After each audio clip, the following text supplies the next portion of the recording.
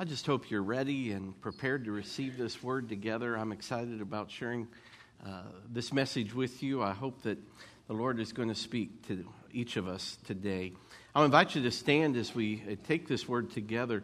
Ephesians 1, I want to begin here actually with verse 15. I just decided I don't think I'm going to split up Paul's prayer here. This is one of the most astounding, beautiful prayers that I know of in all of Scripture. And I just want us to receive this as if Paul is praying for us, and he is, even now through the ages. Beginning with verse 15, Ephesians chapter 1, hear God's word for us today.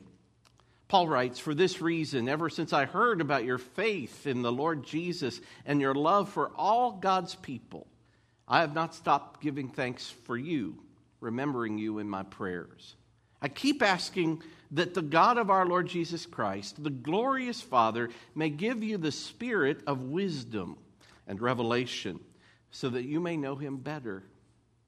I pray that the eyes of your heart may be enlightened in order that you may know the hope to which he has called you, the riches of his glorious inheritance in his holy people, and his incomparably great power for us who believe. That power is the same as the mighty strength he exerted when he raised Christ from the dead and seated him at the right hand in the heavenly realms, far above all rule and authority, power and dominion, and every name that is invoked, not only in the present age, but also in the one to come. And God placed all things under his feet and appointed him to be head over everything for the church, which is his body, the fullness of him who fills everything in every way." May he fill us with himself this morning. You may be seated. Well, if you've been with us over these last few weeks, we've been reminded that as followers of Jesus Christ, we've been given what is called the Great Commission. After his resurrection and before Jesus ascended into heaven, Jesus gave his followers one final instruction. He said to them in Matthew 28, "All authority in heaven and earth has been given to me. Therefore, you go and make disciples of all the nations, baptizing them in the name of the Father and of the Son and of the Holy Spirit, teaching them to obey all that I've commanded you. And surely I am with you always, even to the end of the age." If you want to know something about your ultimate purpose, I think you don't have to look very far. You can find it right here. This is the call of God on every one of our lives. It seems to me that one of the reasons that when we get saved and God just doesn't whisk us up to right to heaven in that moment is that God still has a purpose for us. We know part of that purpose. Saved people serve people, and found people must find people. Jesus said that the harvest is plentiful. And when we see as Jesus saw, and when we pray as Jesus prayed, then we're going to do as he did. That's what we've talked about the last couple of weeks. We have been reminded that in this commission, we are in partnership with him. We are also reminded that God doesn't need us for anything. He could achieve this mission without us. But the reality is he chooses to involve us. Christ gives us a commission. We're called to partner with him. Christ reveals the God of participation. And I was thinking last week, it's kind of like God is like a mother who decided to bake a cake and involve her 3-year-old to come alongside, even though it's going to be messy and maybe it's not going to be perfect. He wants to fulfill his will in our world using people like you and me. This is what Paul is getting at in this beautiful and astounding passage that I've just read. One of the amazing things that Paul points out in this prayer is the same power that was demonstrated in the resurrection of Jesus is available to every person in this room. And I want you to think about that. When we follow God and we decide to partner with him in this great mission, we tap into the greatest power that is available to those who trust him and call upon him. 2 weeks ago, I was sitting with our men on the men's Bible study on Saturday morning, and we've been studying the life of David together. We were looking at David's life, and it occurred to me as we were studying that there were significant low points in his life, and I fell in love with a particular phrase. I'm going to come back to that in just a moment.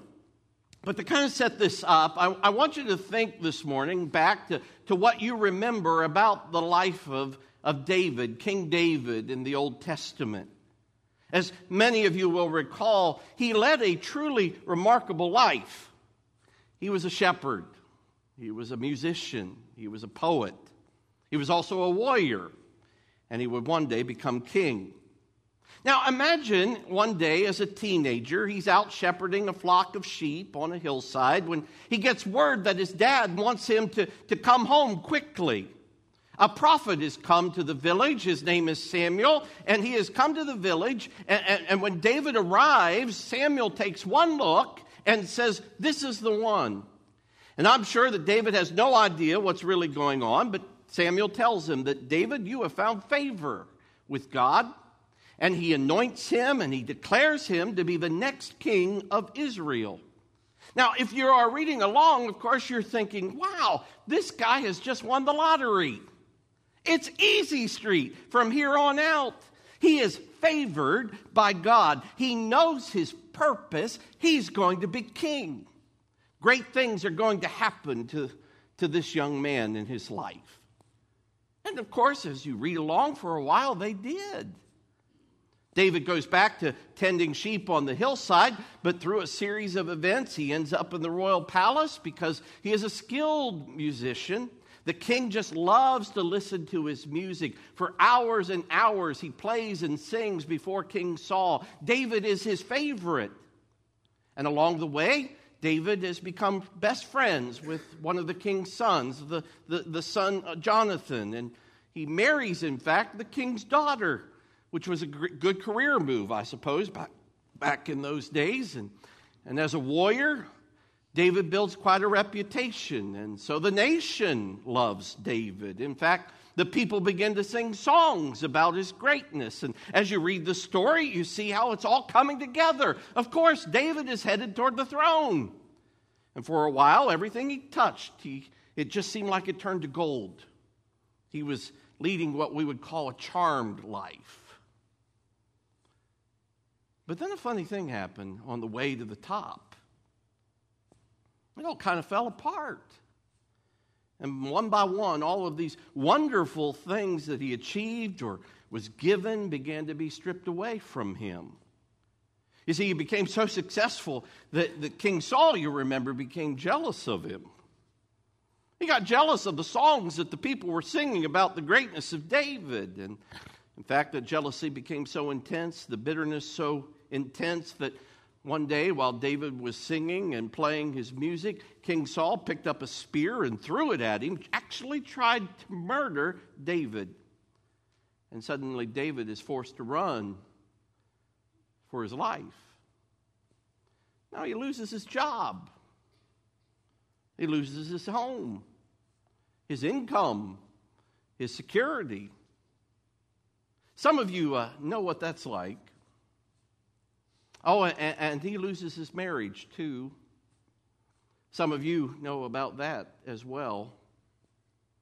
While Saul is trying to kill David, his wife tries to help David escape, but she ends up being taken back by Saul, and kings could do this in those days. Saul actually gives her to be married to somebody else.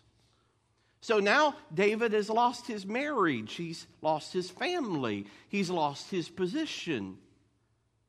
David desperately tries to go to see Samuel, the prophet, and I'm sure what it's about, he's probably asking, Samuel, what's going on? How did I get here? Why am I going through this? What happened? But Saul hears about it. He sends soldiers, and David is forced to flee again. Soon after this, Samuel dies. David will never see the prophet again. And David thinks he's alone. He can't help but wonder, has God forgotten his promises to me? Have I missed it? David tries to run to his best friend, Jonathan. Jonathan loves David, but there's no way that he's going to take up a sword against his own dad. David has to run away one more time. He will never see his best friend again. So that's how bad it's gotten for David. And then it gets worse. Israel is such a hot place for David. So many people are after him. His life is in danger everywhere. So he lost his home, his culture, his language, his friends. He's got nowhere to go. And so the Bible tells us that he runs to a refuge city outside of Israel called Gath. Now, just a word about Gath. I think this is important. I think this is instructive. Gath is the home of a guy that some of you might remember. He was the heavy hitter of the enemy of the people of Israel. The great big guy. David fought him with a slingshot. You remember that guy? Kind of a giant warrior. Probably took strength hormones or something along the way. I don't know. Anybody remember his name? Goliath. Good. Some of you went to Sunday school. I'm glad to know that. Gath is the city of Goliath, the Philistine city. And what's more, if you know this story, David is so desperate, that's where he runs for refuge to his enemies to defect. To try to get them to have pity on him, to take him in. This is how low it gets. He pretends to be insane. He literally pretends to foam at the mouth. He scribbles on the gates illegibly. This man supposedly destined to be the next king of Israel, the one who would live such a charmed life, is pretending to be insane, trying to keep safe with the enemies of Israel. But no, they kick him out and he ends up living in a cave. That's David. He was anointed as the next king of Israel, and he seemed to be on the fast track. He had a future. He was the golden boy, and now all of a sudden, it's gone. He's got no money. He's got no home. He's got no friends. He's got no job, no mentor. He's running for his life, and he's living in the darkness of a cave. Some of you know about that darkness, don't you? The cave is where you end up when all the props, all the things you thought were going to work, all the things that held you up, all the scaffolding and all the gifts and all the awards and all the stuff suddenly just gets taken away. The cave is where you end up when you thought you were going to have a great life and do great things and have a great family, and all you hoped in just kind of crumbles. It turns to dust. It's clear that things aren't working out like you thought they would, like you dreamed they would. The cave is where dreams go to die. And some of you know all about that cave. Maybe it's your career, it's your family, your marriage. Maybe you made a terrible decision. Anybody in this room ever made a really bad decision? How did I end up here? How did I end up here? I don't even know who I am. How did I end up here in this darkness?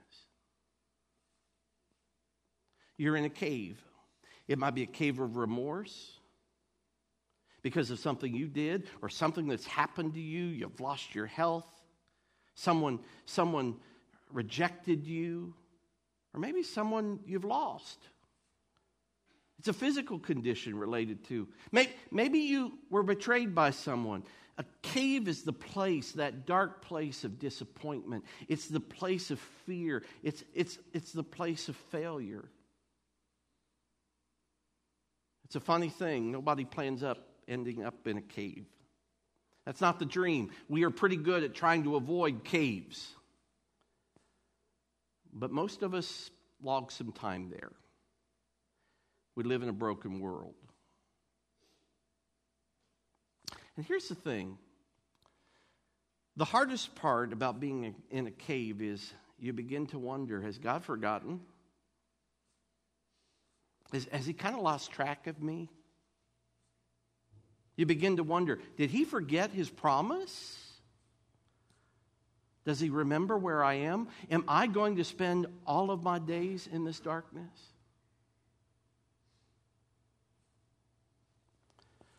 Let me tell you something. David ends up spending 10 years in the wilderness.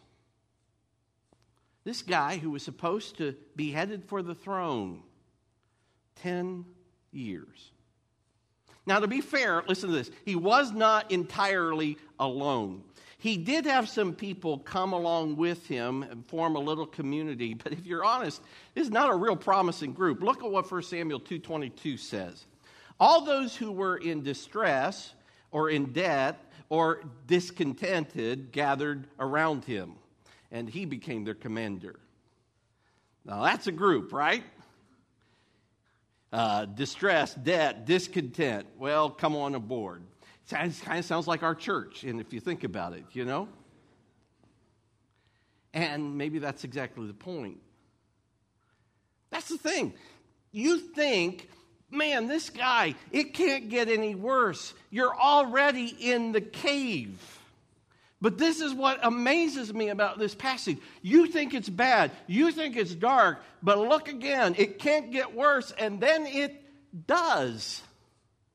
One day, David and his men are off to battle. They come back, and their families have been captured. Everything they had, all their livestock, all their families are gone. They've lost everything. The text says, so David and his men wept aloud until they had no strength left to weep. Let me ask you, have you ever cried like that? Have you ever gotten to a point where you just can't cry anymore because it's all gone? Life has taken you to such a bottom. And imagine these guys. These are outlaws. They're fugitives. They've never done well. They're trying to put their lives back together. And just as they are trying to inch back to getting some semblance of normalcy, it comes crashing down all over again. And they are so overwhelmed by their sadness, so crushed by it all, they cried until they literally could not cry anymore. It wasn't in them. And here's what you need to know. For David, it gets even worse. Look at what Samuel tells us. David was greatly distressed because his own men were talking about stoning him. So those who were in distress and in debt and discontent, they thought it would be best to get rid of David. And so his life is in danger all over again. But then comes, and I think probably one of the most amazing little phrases in all of Scripture. It's just one of those phrases that caught my eye on that Saturday, and I've kind of meditated on it ever since. We don't know all that's behind this, but it simply says this. But David found strength in the Lord his God. In spite of everything that was going on, David hits that point, and David found strength in the Lord his God. That's it. I want you to think about that. David found strength. Where? Not in his talents, not in his own determination, not in his own resiliency, not in his own brilliance. David found strength in the Lord his God.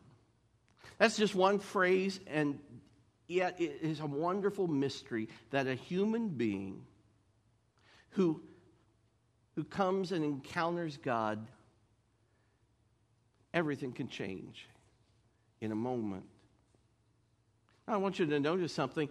If you read that passage, his circumstances were not suddenly different. In fact, he found strength, but people were still wanting to kill him. His family had still been lost. He was still living in a cave. Everything outside of him looks just as it always had. But David in that moment passes from death to life. It's really not even about David at all. It looked like David had fallen to the bottom, but it turns out that David had just fallen into the very arms of his saving God. David found strength in the Lord his God. This is a turning point for David. You know, he goes on, he's able to rescue his family. Eventually, he would return to Israel. One day, he would become king. The people would, in fact, look back on his day as king, and they would so long for what he represented that they would say, that Messiah to come, who is going to come and redeem us, is going to look like that. He is going to be a son of David. If only there could be a king like that, they said. And if you know David's story, you know from here on out, he would know great highs. And David would know some great lows. He would achieve some great things. And he would make some great mistakes. But this is what set David apart. In the midst of the darkness of a cave, he chose to find strength in the Lord, his God.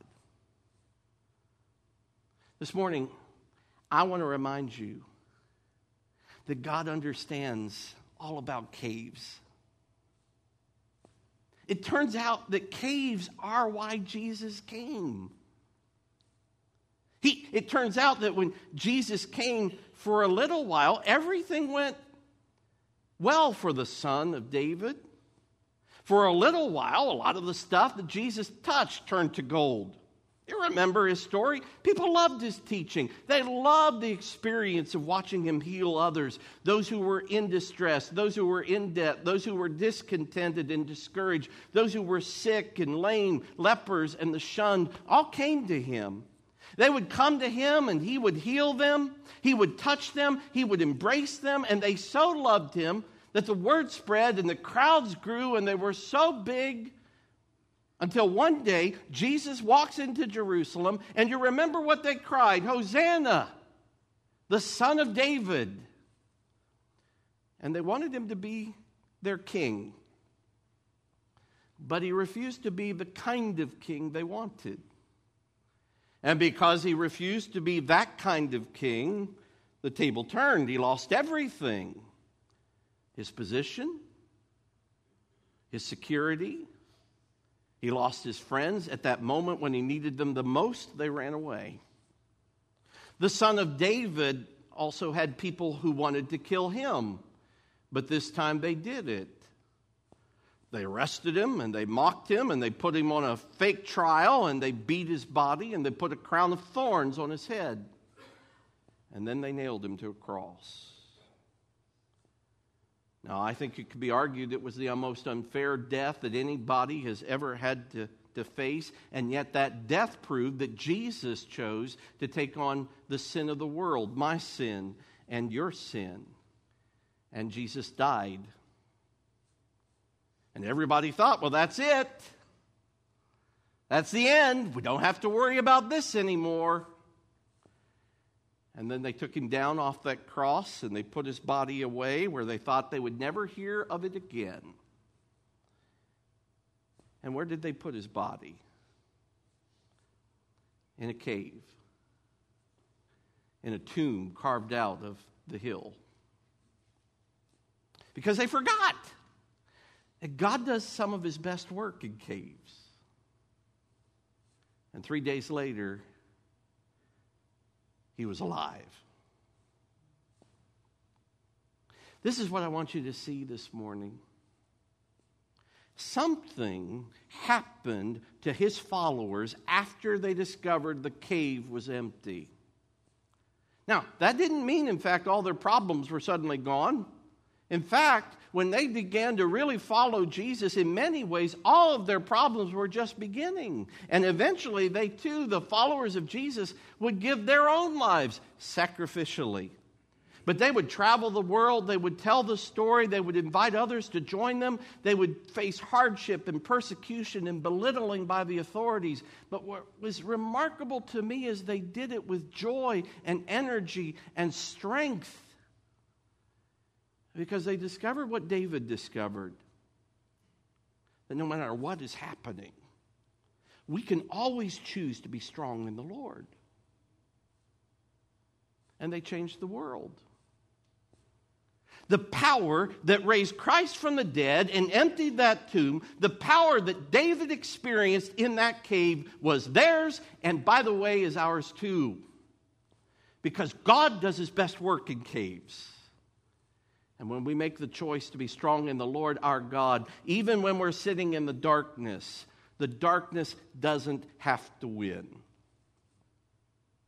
I hope this week you were following the story of the Fains, our missionaries to Thailand. I was so excited as we were given the opportunity to pray for them. They were forced out because of a visa issue to go to Malaysia for a few days to re-up their visa.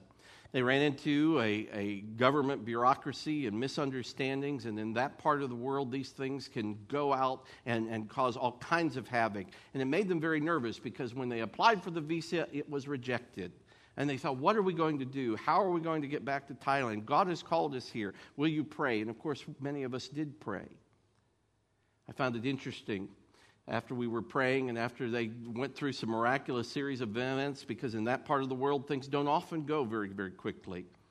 But in 3 days, they had their visas. And they went back, and they were able to go back to Thailand. I just praise the Lord for that, because God does his best work. God is a third-day kind of God. God is a God who works in caves.